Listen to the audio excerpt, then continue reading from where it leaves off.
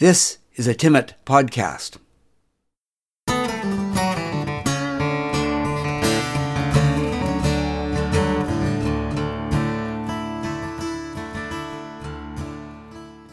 This podcast is part of the series On the Marge.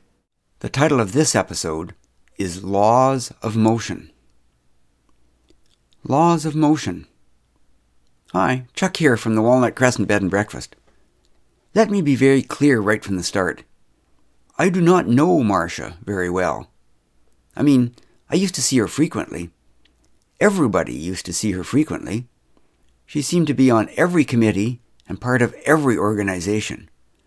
She had strong opinions on every controversial subject and was frequently quoted in the papers.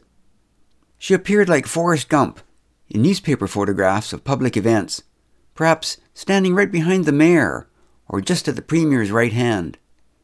It seemed that whenever I visited any Whitehorse coffee shop, Marcia was there, holding forth on some subject dear to her heart, to anyone who cared to listen, and also to some who didn't. I don't think that Marcia was actually employed by anyone anywhere. In fact, it was probably unlikely given her busy schedule as a vital pillar of the community. Let me be very clear right from the start. I do not like Marcia very much. I don't think I'm being overly judgmental. It's just that our values don't seem to overlap. Or maybe it's because I don't know what her values are. I wonder if I'm the only one who noticed that Marcia's strong opinions one day contradicted her equally vocal ideas the next. She spoke out stridently on both sides of diverse issues, such as building the LNG plant, expanding gravel quarries, and fracking. And she enthusiastically supported all three sides on questions of shooting foxes at the airport and cutting up federal election signs. Other than in coffee shops during the week, I used to encounter Marcia most frequently at Friday evening art show openings, where her loud declarations of being a patron of the arts were overshadowed by her dedicated attention to the free food and wine. I never actually saw her admire any of the works on display. Instead, she would stand by the food table, and I don't believe I'm exaggerating to say that she devoted herself single-mindedly to consuming way more than her share. And on several occasions, after noticing her rapt attention to the cheese and dessert at Arts Underground, I sauntered over to Yukon Artists at Work to find her disposing of the hors d'oeuvres there. "I'm sorry, there's no more wine," my artist friend once apologized glumly. "Marcia drank it all." So when I was invited to represent Engineers Yukon and give a short speech at the Yukon Lego Robotics Challenge for grade 6 students, you might understand my lack of enthusiasm when I discovered that I would be sharing the platform with Marcia. I never actually figured out why she was speaking there at all, or what her connection was to the contest. In any case, she was to speak first, I was to speak second, and some nice woman from the Department of Education was to speak third.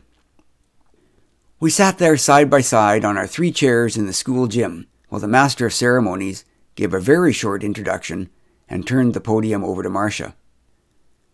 Marcia got up and spoke, and as she did so, I went over my 4-minute speech in my head. Marcia kept speaking, and after 5 minutes, I could see the polite grade 6s starting to shift uncomfortably in their places on the bleachers. After 10 minutes, I had condensed my 4-minute speech to 2 minutes and exchanged rolled eyes with the education lady on my right, while the grade 6s displayed definite signs of impatience. 15 minutes into Marcia's speech, I had pared mine down to 30 seconds and exchanged frantic hand signals with the education lady, trying to figure out if there was anything we could do to speed things up. At that point, when one student fell or was pushed off the end of the bleachers, it was a welcome diversion to everyone. Everyone, that is, except for Marcia, who considered speaking enthusiastically, oblivious to the seething discomfort around her. Finally, Marcia came to the end of her speech and gave one final radiant smile over the gym full of restless grade 6s, who, by this time, were standing up, thinking that we were ready to start. Marcia backed up and sat triumphantly on her chair. What Marcia had not appreciated, however, was that the education lady and I, in our efforts to speed things up, had each moved over one chair to the left so that we would be that much closer to the podium and cut the inter-speaker time to a minimum. Thus, when Marcia sat down, she sat squarely on my lap. Actually, it wasn't exactly squarely that she sat on my lap. The buttock-lap interface was not quite perfect, due perhaps to the disproportionate ratio of our dessert consumptions at the art openings. The sudden impact of one body in motion, with one body at rest, followed Newton's law in the transfer of momentum from the former to the latter, and caused one leg of the chair to buckle due to the resulting force of compression. The actual robotics challenge was an anticlimax after that. Yes, robots were tested, and a good time was had by all. When it came time to hand out the prizes, Marcia had disappeared, so the education lady and I did the honors. Everyone probably would have forgotten about Marcia's contribution to demonstrating the laws of motion if it hadn't been for the video. One of the restless grade 6s, equipped with iPhone, had captured the end of Marcia's speech and her collapse into my lap, as well as the ensuing destruction of the chair and frantic flailing on the floor.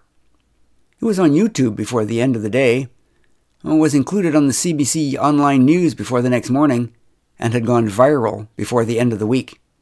I think it even briefly appeared on the Huffington Post website. The images clearly showed us both fighting to regain equilibrium, Marcia waving wildly, and my arms wrapped tightly around her body, hanging on desperately to her conveniently large bosom. After that, I continued to attend art show openings. But things had changed.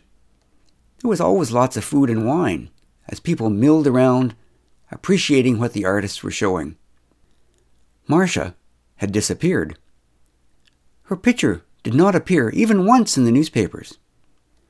Whitehorse coffee shops struggled to compensate.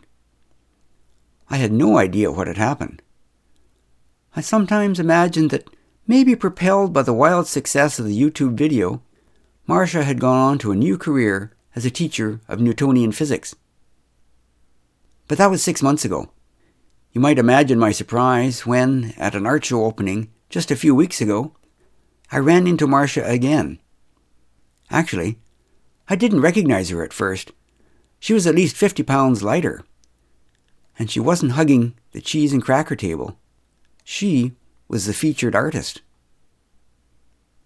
Let me be clear. I do not like Marcia very much. But her art is wonderful. This has been a Timmit podcast in a series called On the Marge.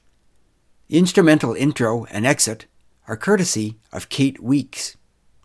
If you would like more of these podcasts, check out the podcast website at timmit.ca/podcasts. That's TIMMIT.ca/podcasts.